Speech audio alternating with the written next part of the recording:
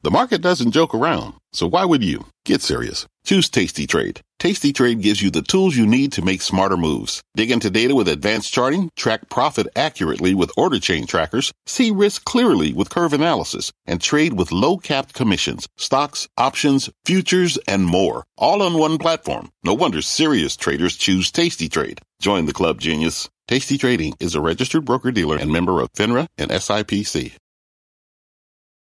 I'm Brian Sullivan, and you're listening to CNBC's Worldwide Exchange. Our show airs live weekdays at 5 a.m. Eastern. Listen in. It is 5 a.m. at CNBC Global Headquarters, and here are your top 5 at 5. We begin with holding the line. The Federal Reserve says accommodation is still its fiscal policy as it forecasts a stronger economy and higher inflation ahead.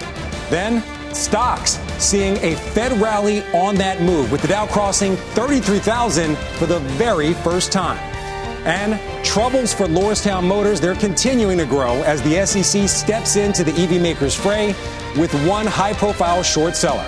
And AT&T announcing it's pulling the plug on keeping HBO Max users from caps on data and deadline delay. If you haven't filed your taxes already, don't fret. You're certainly not the only one. The new deadline the government is giving you to get your returns in. It is Thursday, March 18th, 2021, and you're watching Worldwide Exchange right here on CNBC.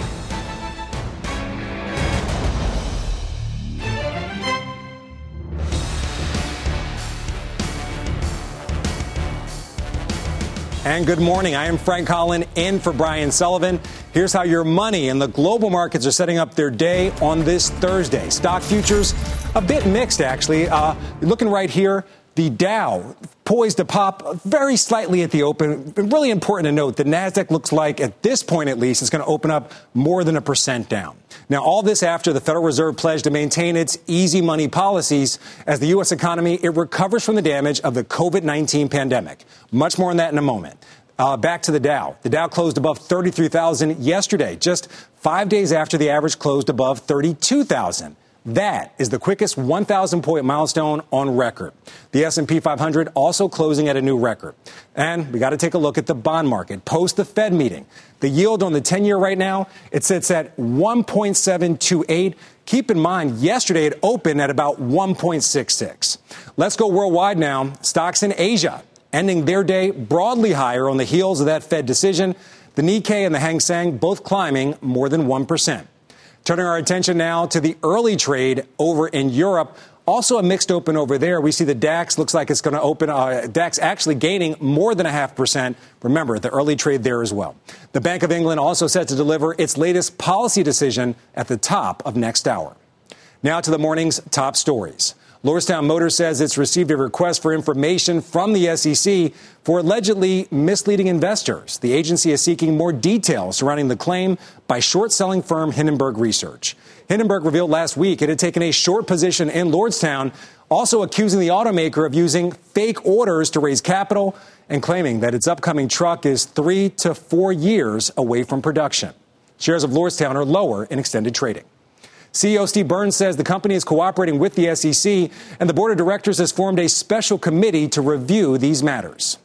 The FAA says it plans to inspect several of Boeing's 787 Dreamliners amid production issues. The agency says it will look at 4 of the planes rather than delegating that work to the company. Boeing disclosed issues with some seams on the aircraft back in September. The increased scrutiny of the Dreamliners comes just 4 months after the FAA lifted the nearly 2-year flight ban on Boeing's 737 MAX. And Apple could be preparing to release a new series of iPads. This is according to Bloomberg. The tech giant could unleash the devices as soon as next month. The report says those new iPads will be part of Apple's high-end iPad Pro line and could feature improved cameras, a faster processor, and a new type of display with improved brightness and contrast. Now turning our attention to the nation's capital, Washington, where Congress is set to take up legislation addressing a key policy priority for the Biden administration. That's immigration. The move comes as the U.S. faces the biggest surge of migrants at its southwestern border in decades. Tracy Potts, she has the very latest from Washington. Good morning, Tracy. Hi, Frank. Good morning, everyone. Separate from what's happening at the border, and we will talk about that. Here in Washington, lawmakers are trying to figure out what to do about undocumented immigrants, including dreamers already in this country. It's not even clear if the Senate will take this up, but the House has scheduled 2 votes for today. 2 immigration bills are up for a vote in the House of Representatives today. Legal status for farm workers and citizenship for dreamers as the Biden administration scrambles to house 4,000 unaccompanied minors at the border. The Homeland Security Secretary says it's not a crisis. A crisis is when a nation is willing to rip a 9-year-old child out of the hands of his or her parent. 40 Republican senators wrote the Government Accountability Office complaining about President Biden freezing border security funding. We don't believe they're following the law.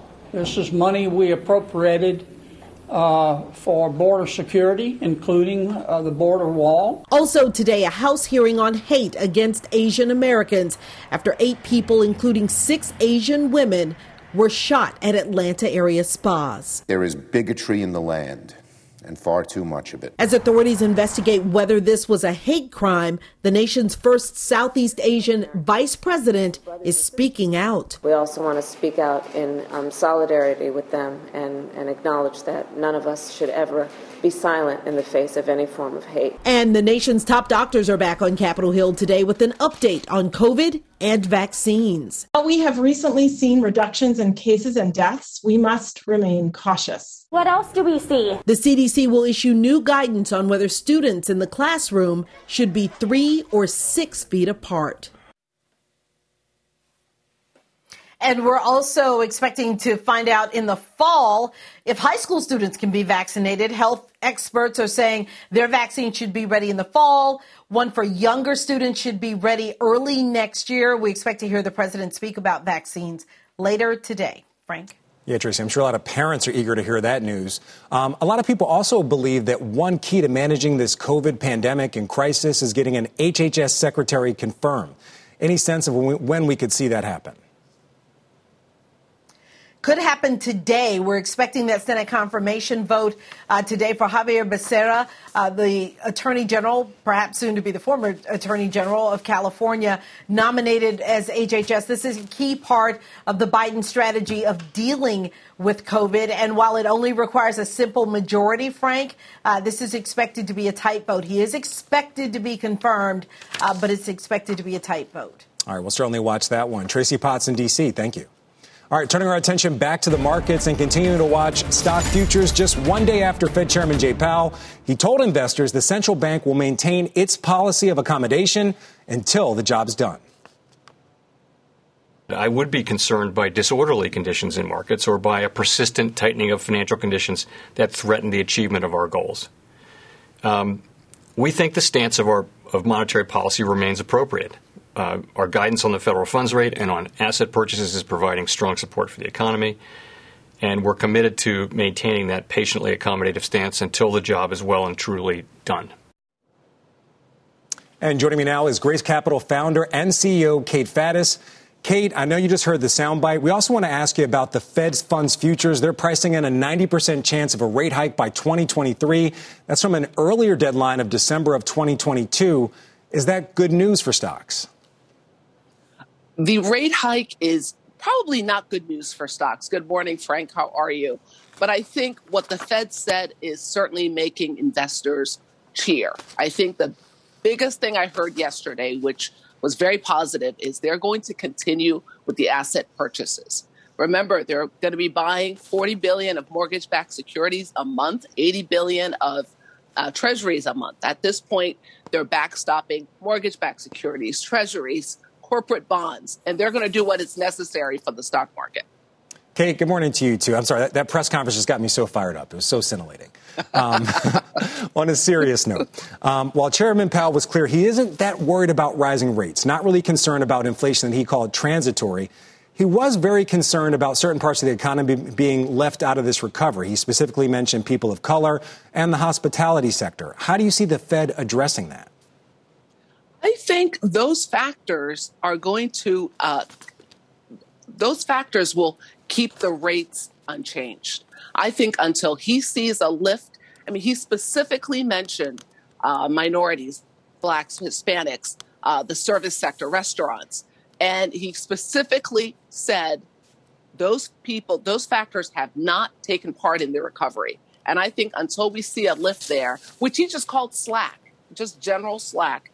So he really focused on long-term unemployment rates. He really would like to see, he stated actually full employment, sustained inflation above 2%. So I don't see rates going up anytime soon. Interesting. I also want to talk to you about Powell saying that there's an intent, at least, to buy $80 billion in Treasury and $40 billion in mortgage-backed securities per month. How do you see the markets reacting to that if they do follow through? I think the markets are going to cheer. I think the party in equities continues. I think now I understand there's been a sector rotation. You're seeing that even this morning with NASDAQ down, S&P up. However, I think we're still in a growth trajectory in a general sense. This move away from growth into value, I think, is transitory.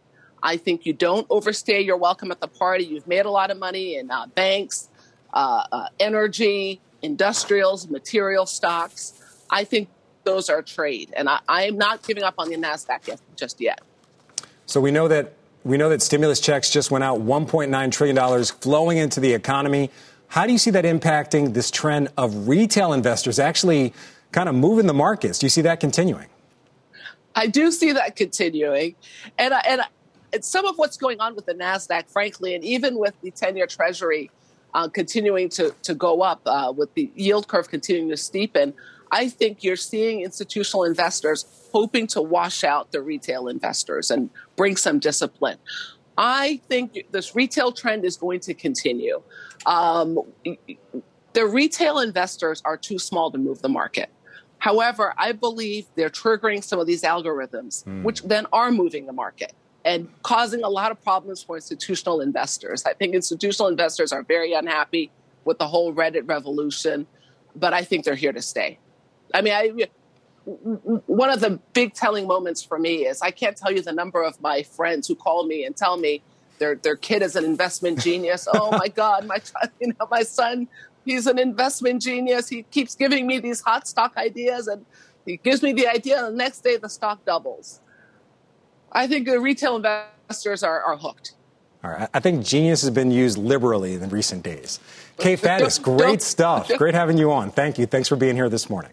All right. When we come back here on Worldwide Exchange, the Biden administration is set to hold its first high-level meeting with China today. We'll go live to Beijing for what leaders there are seeking from Washington. Plus, the morning's big stock movers, including what's fueling the big gains in shares of Williams and Sonoma. And getting back to business, we talked to one bar owner about his strategy for surviving government restrictions 1 year into the pandemic. A very busy hour is still ahead when Worldwide Exchange returns.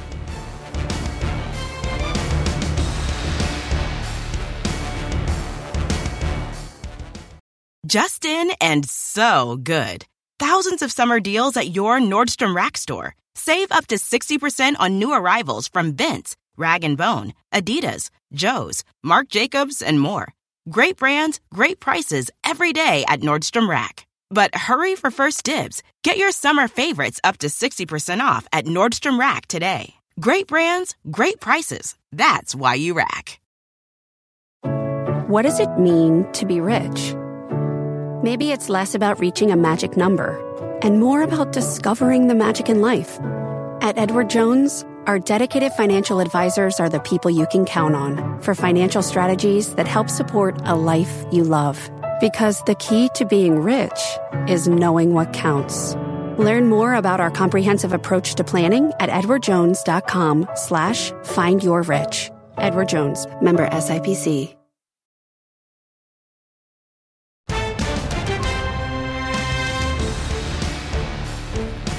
And welcome back to Worldwide Exchange. 19 past the hour, a live look at New York's Times Square, where there is an AMC theater among the other attractions down there. And speaking of AMC, The company has announced plans to reopen nearly all of its theaters in the coming weeks. The company saying 98% of its U.S. theaters will be operating by tomorrow, with 99% back online the following week. The last remaining theaters it has left to open are mostly in Southern California. The move marks a symbolic milestone for the movie chain that avoided bankruptcy during the height of the pandemic. Shares of AMC, they are higher in the pre-market on that news. Now, turning our attentions to bars and restaurants. The ones in New York, they've now faced COVID restrictions and shutdowns for 1 year. The day before St. Patrick's Day, just a year ago, Governor Cuomo announced that bars and restaurants would have to shut down. That left many owners scrambling ahead of one of the city's biggest holidays for bars and restaurants. Just 1 year later, outdoor dining as well as takeout and delivery have offered ways for bars and restaurants to survive. We're now joined by Lorcan Phelan, owner of two pubs in Long Island, the James Joyce and the Irish Times. Good morning, Lorcan. Thanks for being here. Good morning, Frank. Thank you for having me. So I would normally say thanks for being here after a really long night, but I want to ask you, what was St. Patrick's Day like this year? And most importantly, what were your alcohol sales like? It's no secret it's generally a drinking holiday.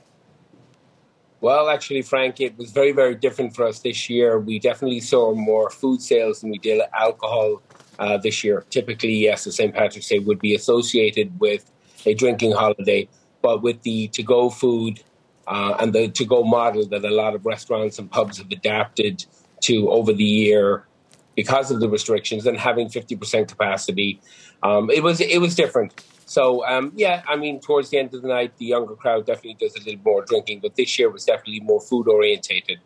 And it's great to hear that we have 75% occupancy coming on Friday in 2 days.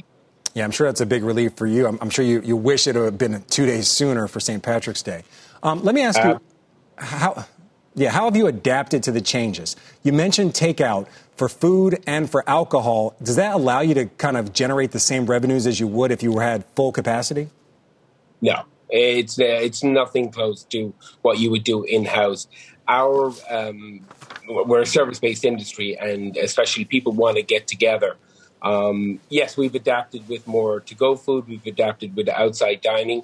I think we've also adapted to it well. You have less staff, so your owners, your long-term serving staff members, they're working a little bit more. Yeah, we'd love to get more people working, but it's been a condensed workforce that is doing a lot more work. And again, you have to get back to full capacity to get back to normal. And I do hope that we're heading in that direction very, very soon with, more people getting vaccinated and the restrictions being lifted.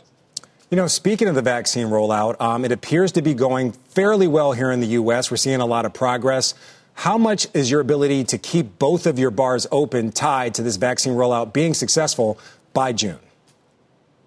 Well, we just have to follow the rules. We the social distancing, the wearing of masks, both employees and having our customers do the same thing. You're hearing more and more about the vaccine rollout, and our industry has been one of the industries, too, as well, that's been prioritized. So that's fantastic for us. Amazing. So obviously this St. Patrick's Day is much different than last year, or actually last year was terrible because everything shut down. But back in 2019, what are you seeing going forward for bars and restaurants as the vaccine rollout continues and for your particular business? Well, I definitely, you hit the nail on the head when you said very different from last year. Last year was, oh, crap. What do we do with all this food? What do we do with all this beer? And at least this year we were a lot more prepared for it. With the rollout of the vaccine, I think people are going to start feeling more comfortable, will want to get back out. So I think there are definitely better times ahead for all of us. We've all banded together. I'm part of a local restaurant association. We all banded together to help each other out. We were able to serve frontline workers at local hospitals here. The ingenuity of people in the restaurant industry and service industry is absolutely fantastic, and I'm very, very proud of everybody. We have good times heading back. People are going to get vaccinated, and it's going to get better. Yeah. Lorcan, wishing you the very best. I know that James Joyce is out there in Patchogue. I know a lot of people head out that way to go to the beach in the summertime, so I'm hoping they stop by there, maybe grab a pint and something to eat before they head out to the beach. Good luck with everything. Thank you for being here. Sounds absolutely fantastic to me, and thank you, Frank. All right. Let's get a check on this morning's other headlines. NBC's Philip Mena is in New York with the very latest. Hey, good morning, Philip. Hey, Frank, good to see you. Good morning. A new wave of fear reignited in the Asian American community after a gunman's rampage left 8 people dead, including 6 women of Asian descent. The suspect, 21-year-old Robert Aaron Long, was ultimately caught later that night, more than 2 hours south of where officials say he first opened fire. When authorities released this surveillance photo, relatives they immediately recognized the suspect and called police. Long has been charged with 8 counts of murder. Officials are not calling this a hate crime, but not ruling it out either, saying it's still early in the investigation. And we're getting a new look this morning at the devastation caused by storms across the South. Several homes were completely destroyed in Billingsley, Alabama. The winds there were strong enough to flip cars and tear down walls. Families spending the night searching through the rubble for their belongings, and there will undoubtedly be more damage to assess when the sun comes up. Finally, billions of tiny creatures are headed above ground for a visit, and we haven't seen them in almost 20 years. Cicadas will come to the surface across dozens of states starting in late April or early May. The insects come from underground every 17 years to become adults, mate, and then repeat that cycle all over again. The last cicada boom was back in 2004. That was when Facebook was still brand new, so they will be emerging to a much, much different world. Frank, back to you. World, 17 years? I don't know. How does that work? Every 17 years? That seems strange. That's how they figured it out in their world. So they're going to be loud, but they are harmless. But there's going to be a lot of them. So just heads up. Very interesting. All right, every 17 years. I can't wait for it. Philip Mena, enjoy your day. Thanks for being here. All right, same to you. Still ahead, the Federal Reserve staying put on its policy as it talks up an improving economy and higher inflation. Wells Fargo senior economist Sarah House, she lays out the path forward for the central bank. And if you haven't already, subscribe to our podcast. If you miss Worldwide Exchange, check us out on Apple, Spotify, or other podcast apps. And the CNBC Inclusion Forum is set to take place today, examining strategies and initiatives for organizations to create equity for all. Join TIAA's Roger Ferguson, Arrow Investments' Melody Hobson, former SEC Chair Roel Campos, and many more. Check out the full lineup and register now at cnbcevents.com/inclusion. We will be right back.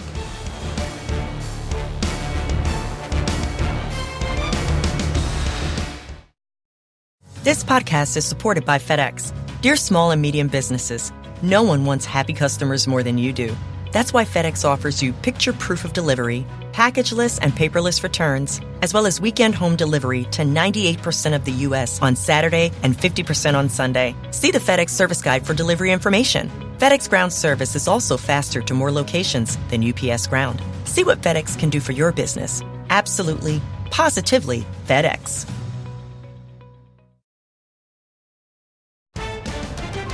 Good morning. The power of Powell, what the Fed chairman said and why stocks popped on the news. A developing story. The Biden administration set to hold its first face-to-face meeting with Chinese officials today. We're going to talk the expectations. Plus, Amazon CEO Jeff Bezos, he's applauding Congress. We're going to tell you why. It is Thursday, March 18th, 2021, and you're watching Worldwide Exchange right here on CNBC.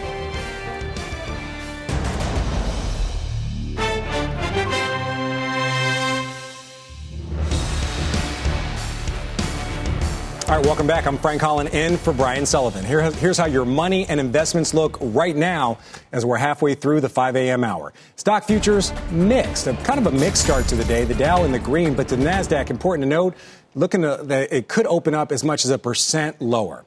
This after the Federal Reserve pledged to maintain its easy money policies as the U.S. economy recovers from the damage of the COVID-19 pandemic. We'll have much more on that in just a moment. Let's also take a look at the bond market. Right now, the 10-year sitting at 1.729%, the yield on the 10-year. And as we watch that 10-year yield rise, tech stocks, they are again coming under pressure. Among the biggest NASDAQ pre-market losers this morning, DocuSign, Tesla, and Baidu. Now turning back to the Dow. The Dow closed above 33,000 yesterday, just 5 days after the average closed above 32,000. That is the quickest 1,000-point milestone on record. The S&P 500 also closing at a new record. Also want to take a look at the price of Bitcoin amid the Fed reaffirming low rates. Right now, the crypto sitting at 58,284, up slightly this morning. Turning our attention to corporate news this morning. Google announcing plans to invest more than $7 billion in offices and data centers across the country, with $1 billion focused in California. The tech giant expects to create at least 10,000 new full-time jobs in the U.S. this year. And AT&T is going to start counting HBO Max streaming against customers' data limits starting on March 25th. It previously had been exempting viewership of its streaming service. The company says the change comes after a federal court upheld California's net neutrality law and adds it will impact users outside that state because, quote, the internet does not recognize state borders. And Jeff Bezos is thanking members of Congress for introducing the American Dream and Promise Act. The Amazon CEO taking to Instagram yesterday to call on lawmakers to pass a legislation aimed at creating a path to citizenship for millions of immigrants known as Dreamers. All right, turning our attention back to the Fed's latest policy decisions. Speaking yesterday, Chairman Jay Powell saying the central bank will wait to see real changes in the economy before making any major moves. The fundamental change in our framework is that we're not going to act preemptively based on forecasts for the most part. And we're going to wait to see actual data. And I think it will take people time to adjust to that and to adjust to that new practice. And the only way we can really build the credibility of that is by doing it. All right, for much more, let's bring in Sarah House, senior economist at Wells Fargo. Good morning, Sarah. Good morning, Frank. All right, so Jay Powell said he's not too focused on forecasts, but you and I, we're going to talk about some forecasts. The Statement of Economic Projections, that's where a lot of the excitement was yesterday. What was your take on the upward revisions of inflation and especially that GDP forecast? Right. So we really didn't see any meaningful changes to the statement. So we saw some small tweaks upgrading recent activity, but nothing in terms of where the Fed is thinking that outlook is evolving. So when we look at the summary of economic projections, that's where we saw the action. So you saw some significant upgrades to GDP growth this year. You saw unemployment falling at a faster rate and getting back to its pre-pandemic low by the end of 2023. And importantly, you saw inflation move up where they're looking for core PCE inflation to get about 2.2% by the end of this year and stay at 2% or a little bit above in the out years. So they do expect that we are looking like they're on track to meet their goals of inflation moderately exceeding 2% for some time, but not breaking away, which kept the overall median for the dot plot in 2023, keeps most of Fed officials still on hold through 2023. Yeah, important. You said most of Fed officials see it staying on track for 2023. Some officials pointed to higher rates. How do you think Jay Powell responded to that? And we're seeing the NASDAQ down about 1% in futures this morning. Do you think that the tech sector will continue to respond negatively to these rising rates? Well, I think just looking at the overall outlook for rates and what that dot plot showed is it did make a nod to the fact that we are looking at a stronger growth environment. We are getting closer on the Fed's inflation goal, but we're still not there yet. And as the clip you played indicated, the Fed needs to actually see this progress. And so we're still a ways away from the point when we think that we'll actually get rate hikes. So we think that the Fed's on hold at least through 2022 through our forecast horizon. And even as the outlook has improved, it looks like Fed officials feel the same. And again, 11 out of those 18 officials are still looking like they think that rates will be on hold through 2023. So we're seeing the recovery begin. Things are definitely picking up. How do you see the rest of 2021 testing the Fed's new framework? Well, I think you'll really see that test when it comes to inflation. So we have a lot of price pressures building right now. Most of that's concentrated in the goods sector right now, given the bottlenecks in supply chains, the strong demand that we've seen in goods spending and transportation issues related to that, creating those supply chain bottlenecks. But we think that services inflation is going to heat up this year as well as the economy more fully reopens, as you do have all this pent-up demand and consumers are flush with cash right now. And so you're really going to see it on the inflation front. But I think the key test will be what happens when we look ahead to 2022, 2023. Is this just a temporary pop, or is it going to be something more persistent that pulls expectations higher and the Fed actually has to address? Right now, the Fed is looking at as mostly going to be transient, that it's just going to be this temporary burst with reopening. But if we do see inflation expectations drift higher, and in addition to seeing actual inflation above 2%, then the Fed is probably going to have to address that sooner than they've currently laid out. But there's still a lot of uncertainty around that, and a lot could change in the coming months. I think you're putting it lightly. Certainly a lot of uncertainty with the vaccine rollout and everything else. Sarah House, Chief Economist for Wells Fargo, thank you so much for being here. We appreciate it. All right, turning our attention to the political sphere, the U.S. and China, they're set to hold their first major meeting under the Biden administration later on today in Alaska. Ahead of that sit-down, both sides are downplaying expectations of what will be accomplished. Eunice Yoon is live in Beijing with much more. Hey there, Eunice.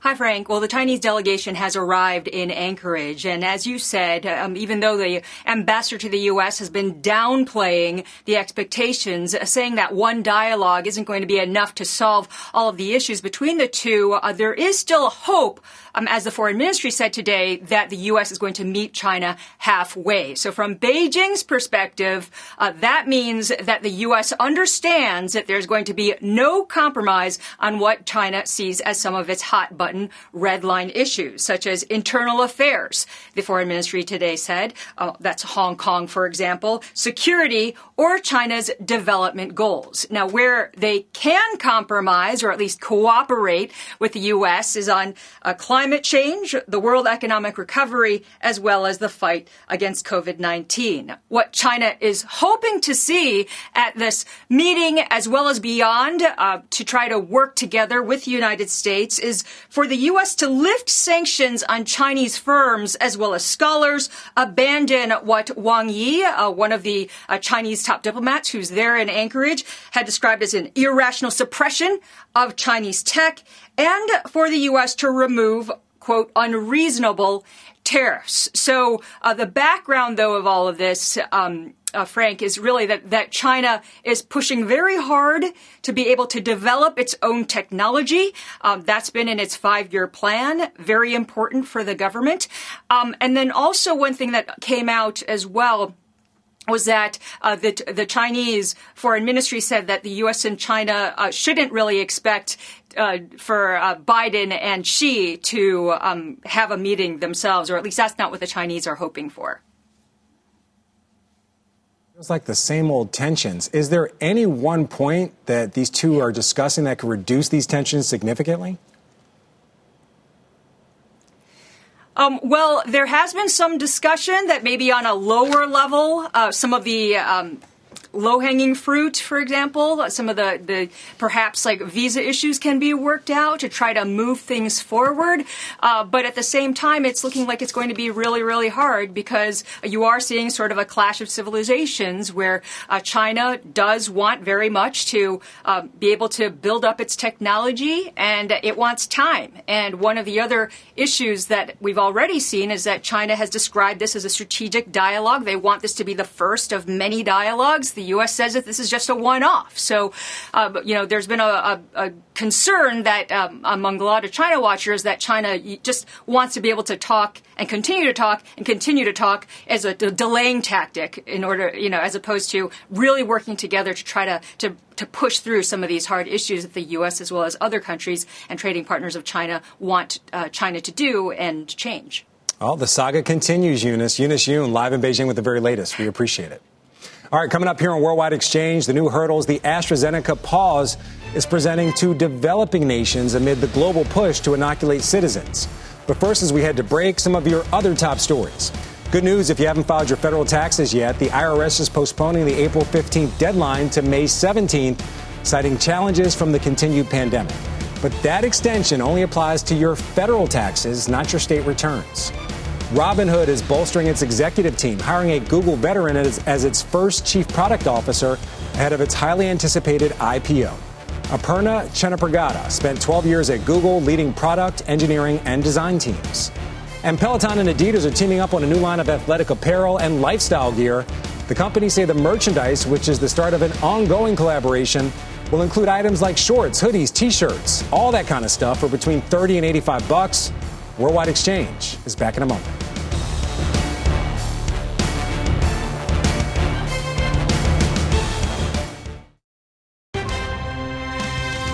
Back to Worldwide Exchange, a live look at the White House. Big day in D.C. today. Immigration will be discussed on Capitol Hill.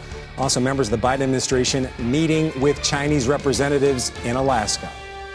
All right, turning our attention back to the vaccine rollout, the European Medicines Agency is expected to release findings of their investigation into the 37 instances of blood clots seen after doses of the AstraZeneca vaccine in Europe.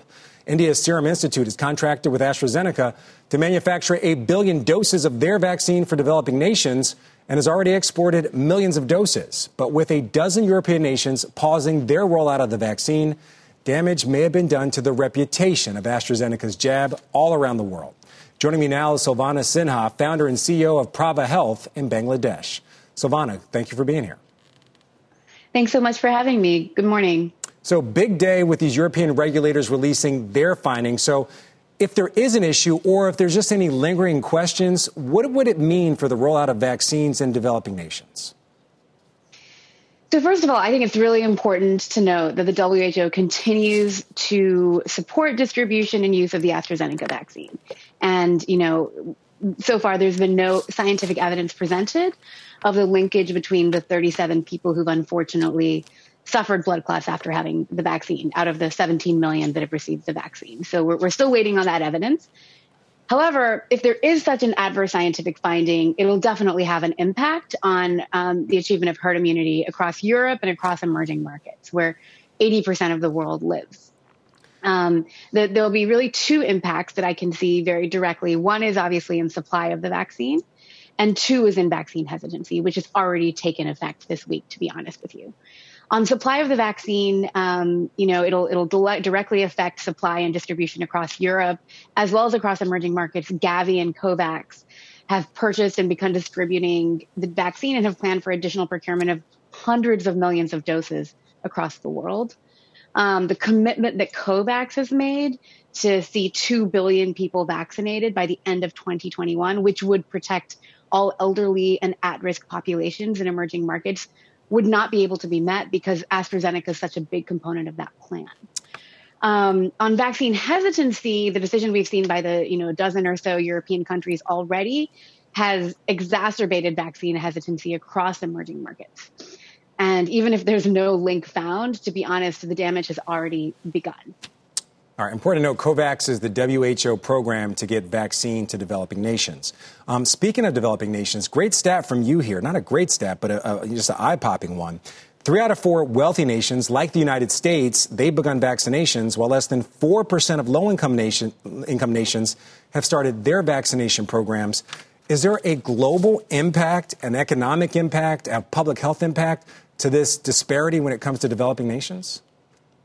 Absolutely. There's both a global economic and public health impact. This issue of inequality in vaccine distribution, which you just highlighted for us, it's estimated to possibly cost the global economy $9 trillion. And half of that economic impact, $4.5 trillion, would be experienced actually in wealthier countries. So there's a very direct cost here that we will experience if we don't figure out how to address this issue of vaccine inequity. Dozens of low-income countries are still waiting for their first vaccine distribution, whereas in contrast, 20% of advanced economies have already been vaccinated. Even within countries, we're seeing that there's a lot of inequitable vaccination distribution happening. There's been coverage of this in the U.S. and the U.K. in terms of socioeconomic, racial, and gender disparities. I'll share that from Bangladesh, where my company is headquartered, twice as many men have been vaccinated as women. So we really have got to keep an eye on this issue of inequity, both globally and within our economies. So, Silvana, we're running out of time. Before I let you go, I do want to ask you specifically about Bangladesh and South Asia. Has there been a difference in the COVID-19 impact there when you compare it to the rest of the world? It's a great question. There definitely has been an impact on the economies across South Asia, but I'll say that Bangladesh's economy has been quite resilient. Bloomberg even named it one of the most resilient economies of 2020, growing at 4%. Against the backdrop of the global recession. It's still half of what the growth rate was in 2019, but it's still impressive, I think. And this is for various reasons. We've seen hospitalization and death rates for COVID appear to be lower across South Asia. And immunologists and scientists are studying the reasons why. But I'll just share an interesting reference point. There's been studies done in urban slums in Mumbai and Dhaka, two super cities in South Asia, where 60 to 70% of slum dwellers are actually testing positive for COVID antibodies, but we never saw any hospitalizations come out of those communities. And so there's various potential reasons. It could be due to the youth of the population. It could be due to immunity to H1N1 or gut microbes that these communities have. So interesting stats. There's still a lot Silvana. we're learning about the virus. Thank you very much. Silvana Sinhas, founder and CEO of Prava Health. Thanks for being here. Well, Thank on you for deck, having me. reading between the lines, what investors should make of Fed Chairman Jay Powell's latest comments. But first, March is Women's History Month, and we're spotlighting some of our CNBC contributors. Here's Boston Private Chief Investment Officer Shannon Saccocia on breaking through barriers. We need to see more women in the seats that are meaningful in the corporate world, CFOs, CTOs, CEOs. And we need to no longer accept that as we break through a particular barrier, that we should be happy to be there, just happy to have a seat at the table. We need to keep our foot on the gas so that female leaders that come behind us can start from day one in making an impact. Welcome back to Worldwide Exchange on this Thursday morning. Here's a look at what to watch in the day ahead.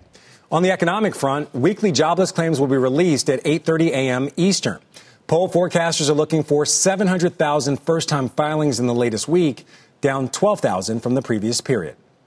And then later on today, two well-known companies are set to post their quarterly results. We're going to hear from FedEx and Nike after the close. Analysts are looking for FedEx to report earnings of $3.35 per share. That would be up 137% from the same quarter a year ago. As for Nike, investors will hear about how the consumer company is recovering from the pandemic, even with stores in Europe still dealing with restrictions. E-commerce will also be an area of focus. All right, turning back to the markets, after the Fed said it does not expect to hike interest rates through 2023. Joining me now is Invesco Global Market Strategist Brian Levitt. Good morning, Brian. Thank you for being here. Morning, Frank. How you doing? So I got to ask you, Fed Chairman Jay Powell's news conference, were there any surprises in it for you? And what were your takes? Is your take on his comments about transitory inflation? Yeah, so there were no surprises on my end. Clearly, you look at the 10-year rate today, and maybe the bond market was expecting something a little bit less dovish, and obviously rates moved as a result of how dovish the comments were. But this is a Fed that's been very transparent, telling us that they expect to keep interest rates low for the foreseeable future. They are not ready to taper asset purchases yet, and they do believe that inflationary pressures are transitory. I mean, the reality is if the vaccines continue to go as they seem to be going, if we can prevent another wave, there's a lot of demand set to hit to the economy, and short-term inflation could be in store as a result of that. The Fed wants to see through that, and they do believe that the long-term structural forces haven't changed. We're far ways away from full employment, so they expect to keep policy easy for the foreseeable future. Well, let's talk about the present for a second. The 10-year yield above 1.7. That has a lot of people on Wall Street nervous, I'm sure. What signals are you getting from the bond market, and how do you think they're being received by the regular markets? So the bond market is telling us that this recovery trade and this reflation trade that we all expected coming into the year is now actually happening. And in many ways, that's a good sign, right? I mean, it's a much better environment than when interest rates were at 50 basis points in August. We were sitting here in August saying, God, we hope we can see inflationary expectations moving higher. We hope we can see the real economy picking up momentum. So rates moving back to where they were, closer to where they were at the beginning of 2020 isn't unexpected. It's a bond market telling us that this recovery for trade, this reflation trade is happening as economic activity picks up. All right, let's talk about that reflation trade. This morning, we're seeing the NASDAQ definitely take a hit. We were just showing some of the hardest hit stocks on the NASDAQ. Where should people put their money as we continue to see this interest rate environment? Well, for more tactical investors, over the next months, we would continue to favor that recovery trade. So what does that mean? That means the more cyclical parts of the economy. It means the more value-oriented parts of the economy. It means the more smaller and mid-cap parts of the market. It probably means some pressure on the dollar and emerging markets performing well. I mean, that's what you would expect in the recovery trade. The question that investors need to ask themselves is the word trade the operable word there? Because, in order to continue to think that the deeper value parts of the market are going to continue to be winners, you'd have to believe that the U.S. economy is moving to a new, higher, sustained level of growth. The way I'm viewing this is more of a reversion back. That's what reflation is, a reversion back to where we otherwise would have been. Where do you go from there? I believe we're still going to find ourselves back in a pretty modest growth environment once all this fiscal support starts to moderate in 2022 and 2023, once all the pent-up demand finds its way into the economy. So if you find yourself back in a modest growth environment, then investors are going to be right back favoring those structural growth businesses. So this is a point in time where they're under some pressure. Value stocks rise to the fore because we're in the recovery phase of this cycle. All right, Brian Levitt, we appreciate that insight. Thanks for being here this morning. And that does it for us here on Worldwide Exchange. Squawk Box is up next. You've been listening to CNBC's Worldwide Exchange. You can always catch us live weekdays at 5 a.m. Eastern only on CNBC. This podcast is supported by FedEx. Dear small and medium businesses, no one wants happy customers more than you do. So you need a business partner just like you. Like FedEx, who understands your passion for serving your customers because they have the same commitment towards you. That's why FedEx offers you picture proof of delivery, packageless and paperless returns, as well as weekend home delivery to 98% of the U.S. on Saturday and 50% on Sunday. See the FedEx service guide for delivery information. What's more, FedEx Ground is faster to more locations than UPS Ground. Trust FedEx for timely deliveries. See what FedEx can do for your business. Absolutely, positively FedEx.